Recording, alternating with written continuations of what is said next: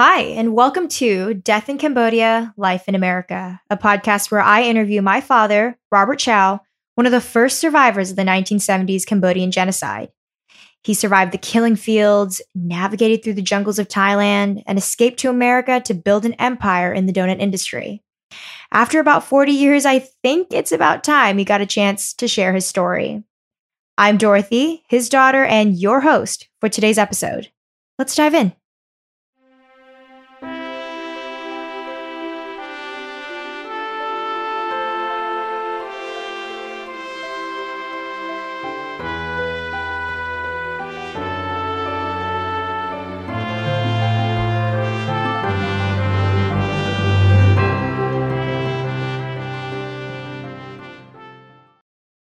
Hey, everybody, and welcome back to another episode of Death in Cambodia, Life in America. Last episode, we are following along with Robert. He has walked away from Mama and Auntie Amanda and his family. He's turned his back and he is walking towards the first labor camp that he was originally taken away from, because he does not want to put the family at risk. And so this was a very, very tough time for him. I think probably the lowest point throughout this journey so far. The most painful being leaving his family when he is already in a vulnerable state, when he knows what's coming in the future, what he knows the Khmer Rouge is all about, and yet he's still turning away from comfort and going back to the labor camp, not really ever knowing whether or not he's going to see Mama and his family ever again. But he made his decision, and now he is walking towards the first labor camp that he originally was brought to. And let's see what happens next. I walk, it's about maybe halfway, and suddenly this girl called my name. And I just turn around and see. I know her because we used to work at the labor camp together. What was she doing there? It was about 2-3 o'clock in the afternoon. She just get off from the rice field and tried to get something to, drinking or something. She just saw me. She have a banana. It's about 2 wrapped banana in her pocket. And she called me. She said, here, I give you two banana to eat. I said, oh my God. It's just like, and then I said, no, why don't you keep it and eat? She said, no, I still have a few more. So she gave me banana, and she afraid too, because, you're not supposed to talk to anyone, give food to anybody. That banana, I believe her parent gave it to her, use maybe gold or jewelry to exchange. So I wanted to stop here and give you guys a little bit of an explanation about this quote unquote black market that we're talking about. People who were wealthy prior to the Khmer Rouge, people who had jewelry, pre-existing gold that had been passed down through generations or whatever you have it, people who had that had an advantage during the Khmer Rouge. That's because they can use that gold, little bits and pieces of jewelry, a ring, a necklace here and there, to try to trade for things on the black market, such as bananas, like we're talking about here, extra food, most importantly, Western medicine, if it's needed, antibiotics, stuff that the Khmer Rouge soldiers would not give you. Unfortunately, yes, there was, the people who had money pre-existing really did have an advantage during this time period. Had you not had, been lucky enough to have the resources, an extra little bit of money here and there, you would not be able to participate and have the extra things that you would need to continue on in surviving. Later on in the episodes, we will bring in Amanda's stories back, and you will hear there were certain periods where Mama would hide pieces of jewelry in Amanda's hair as they travel along as a way to make sure that we had something, a little bit of an edge to kind of keep us going whenever we needed it. Granted, not everybody was so lucky. Most of the time, if you have gold, you can sneak and do exchange quietly, because if you get caught, you get killed too. But I think that point, I think everybody hungry, so they're gonna try to get food even they know it's a risk. Yeah, that's what Mama did too. That's how she got through a lot of the stuff. She had extra gold, and even Kuche in her story, she mentioned a few times about how Mama would hide gold in her hair. Yeah. Or hide something in her around so that she could use it when she needs it. Right. So... and this is weird too. So why was that girl by herself? Not by herself. So you were basically close to the camp at this point. We're just close to the camp. That's the whole purpose too, that I need to pick up when they get off and when they walk, and then they don't know who's coming, who's leaving. So that time I blend in. As long as everybody get to the camp, then you're talking about so many people, and it's no paperwork, no research, nothing. They just go ahead and try to remember by face. So, were you able to talk to this girl about what happened the past couple of years? Because no, I didn't. I didn't, because I think she gave it to me. I think she liked me. She asked me, is it okay if I ask my leader to ask you to marry me? Was this the same girl? Yes. Oh, the same girl that asked you to marry you in the first place. And, did I mention earlier that? You did kind of. You did kind of. Yeah. And she asked you, and then you kind of rejected. Yeah. Politely. It's the same girl. It's the same girl. Same girl. Probably around maybe 5 years older than me. So I was 15, 16 years old at the time. Yeah. So she probably around 19, 20. Mm-hmm. So I say, well, it's hard. I'm not ready for this. It's just... the whole purpose that she want to get married, so she able to get out from the labor camp, and they put you back in a village. Which village they can assign to, you don't know after you marry, and then they just put you in a village. Now I think after 2 or 3 years later, they understand to continue to kill people is not gonna help, but it just make your life, extend your life a little bit longer, so they can use you. Yeah, she asked me, and I said no. I don't want to get married at this time, and I'm only 16 years old.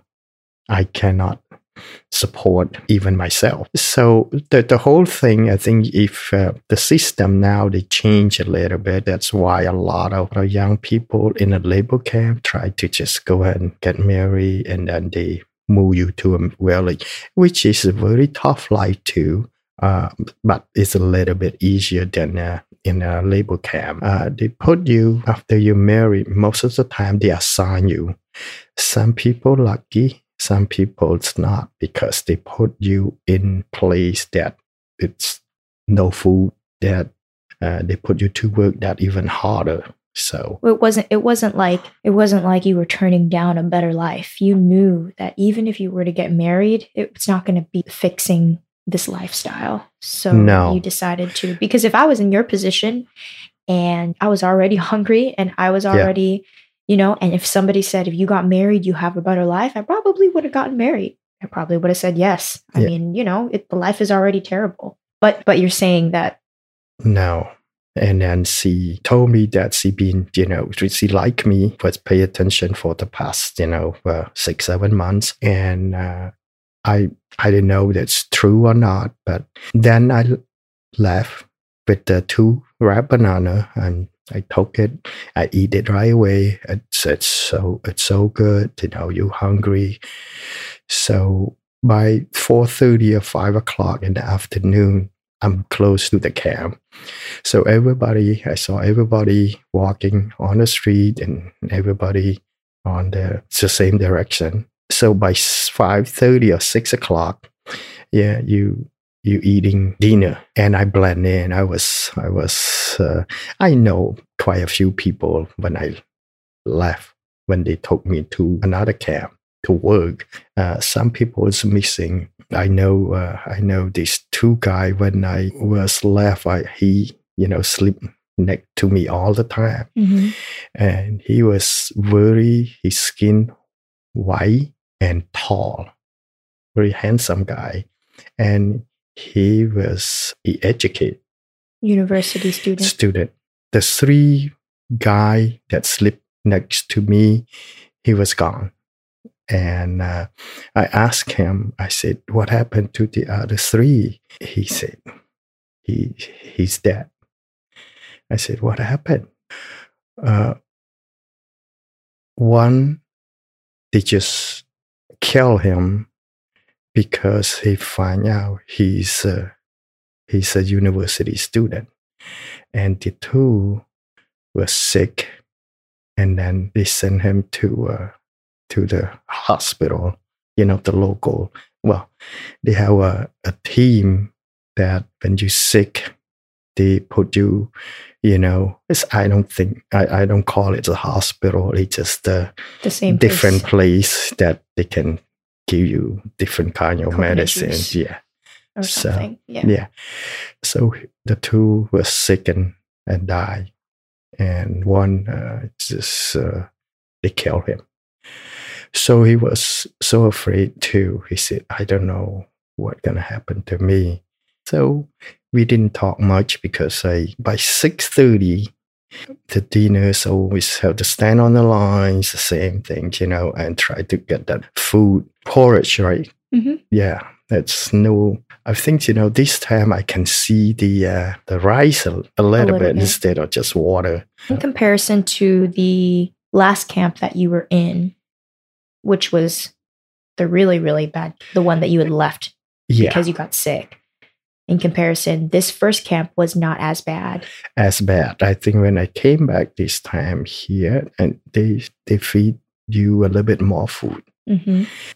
In that camp, at the front of the camp is a river, that big river. Right. And then you're able to cut your own fish. And now they let you, if you cut your own fish, you can eat it. Before they didn't let you do that. Before, no. And before that, the last camp, you were in the jungle. So that you have no access to that sort of fish or food. Yeah. Right. See, this is the thing here. It really, I've been depend on luck, because if you go to the camp, so the soldier that guard you, the nice, the how hard that care, then you're lucky. You have food. Mm-hmm. And if you got the soldier that guard you that have no heart, no nothing, and then they just want to let you die, I mean, then you're gonna die slowly, because they're not gonna give you food. See, each camp, they treat you differently. It's not the same.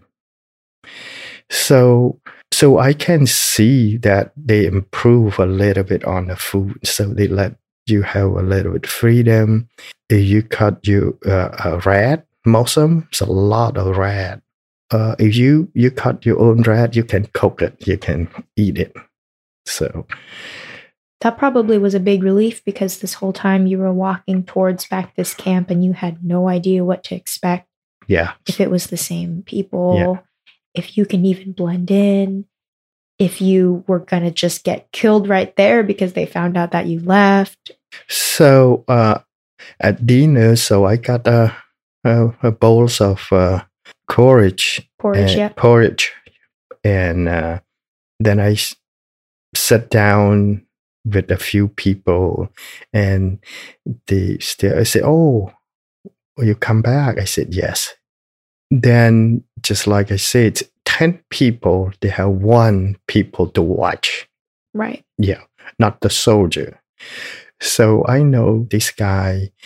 He used to be my leader, the group leader. Right.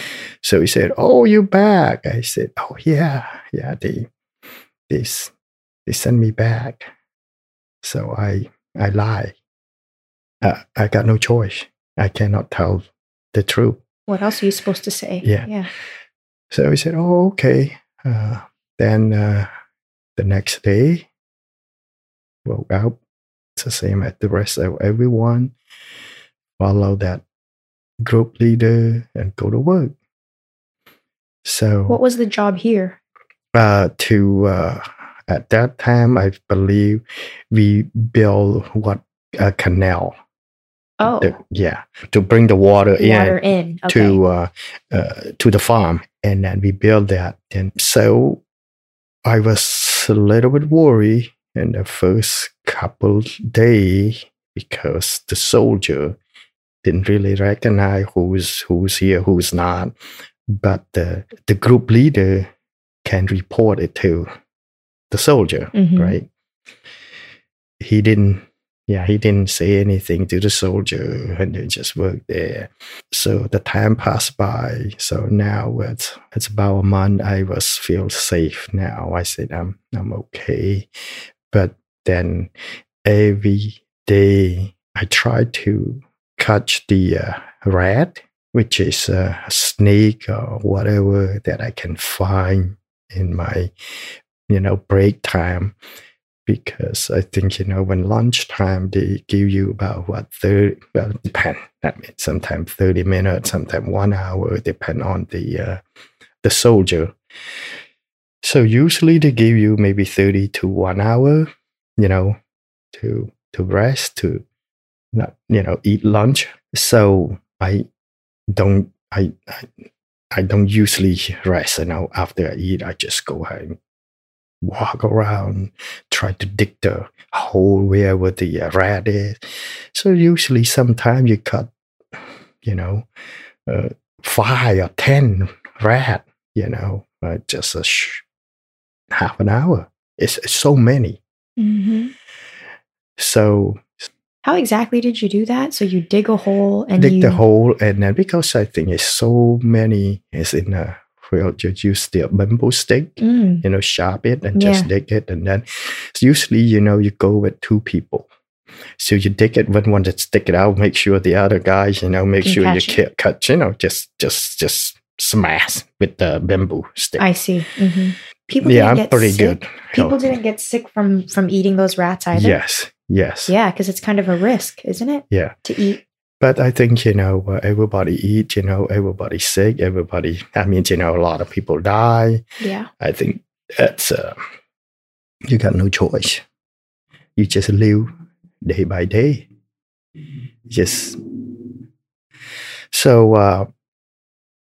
I never stay still. I just try to survive, catch the rat, and then I share with my group leader. He like it. And if we had caught snake, we eat snake. So it was better than when I left the first time. I can see, but it's still a lot of people. Like I said, when you eat rat, you get caught a lot of disease. A lot of people. So one day I caught that. Disease too. When I went to the bathroom, it's all bleeding. You're all bleeding. Now it's really serious. I getting weaker every day. And was it your stomach ache and stomach fever? Ache? And it's not no fever, but when you went to bath, it's bleed. It's all blood. Pure blood. I see. So I said, wow, I think this is it. So it's getting weak. They let me rest. They let me stay. The group leader said, you stay. So the guy that slept next to me, I got back about a month or 2. One night, one night they woke him up. Now they probably found out that this guy is a university student. He just slept next to me. We woke him up. He said, usually they call, hey, friend, wake up. You need to, a new assignment. Frank, at night. Frank, is that his name? Friend, you know. Friend, they call it just like, they don't call your name, they call you a friend, you know. Just like Spanish amigo. Yeah. Friends. You need to follow me. You have a new assignment for you. That means most of the time they kill you. We know it. Especially if it's in the middle of the night. At 9 o'clock at night. Everybody was asleep. So he was shaking. He just woke up and two guys, soldier with the gun. So walk him out maybe 200 meter, 300 meter from the camp. And then he just asking, he was so quiet so you can hear. He said, what I did wrong, please let me know before you kill me. He just kept saying that, repeated. And then, please let me know what I did wrong. I can hear so clear. I was shaking. It's so bad. I said, maybe I'm next. And then I heard the bamboo stick. The bamboo hit. It was quiet at night, so you can hit, I think it hit his head. Boom. And then he still said, what I did wrong.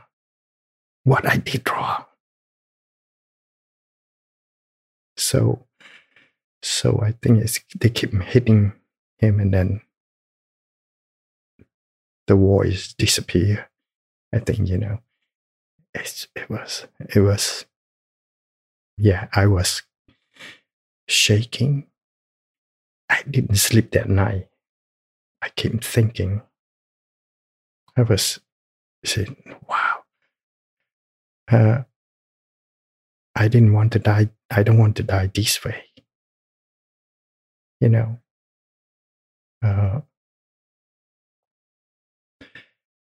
So. Do you remember his name? Oh my God. He's a Laotian, you know, because there's a lot of Laotian live in Cambodia, you know that. Laotian and Vietnamese and, you know, Chinese, and he was a Laotian. Yeah, he was 20, I believe he was 22 years old, 22 or 23 years old.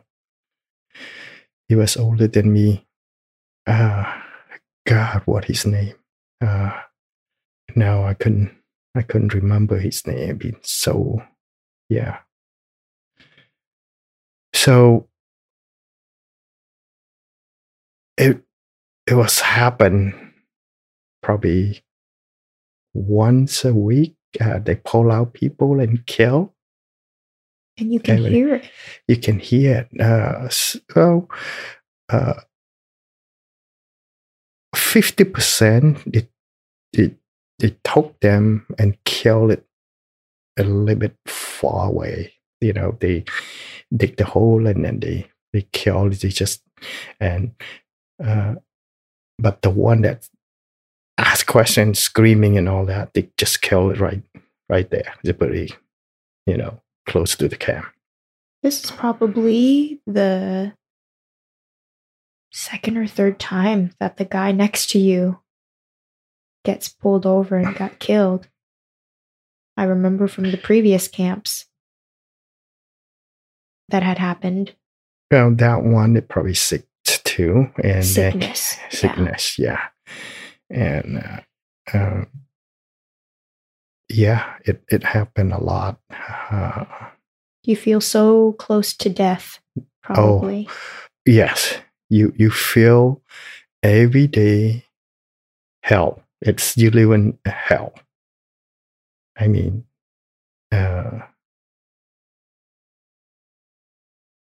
it just you don't know when is your turn. You just live in just like a chicken in a cage. One day they feel bad, they feel like they want to kill, they kill. And then all of these soldiers, when they kill, they love the soldier, they love to kill people. They just in their head, they sick. When they kill people, I think they feel like they strong, they powerful. And they just continue to kill. No reason. With no reason.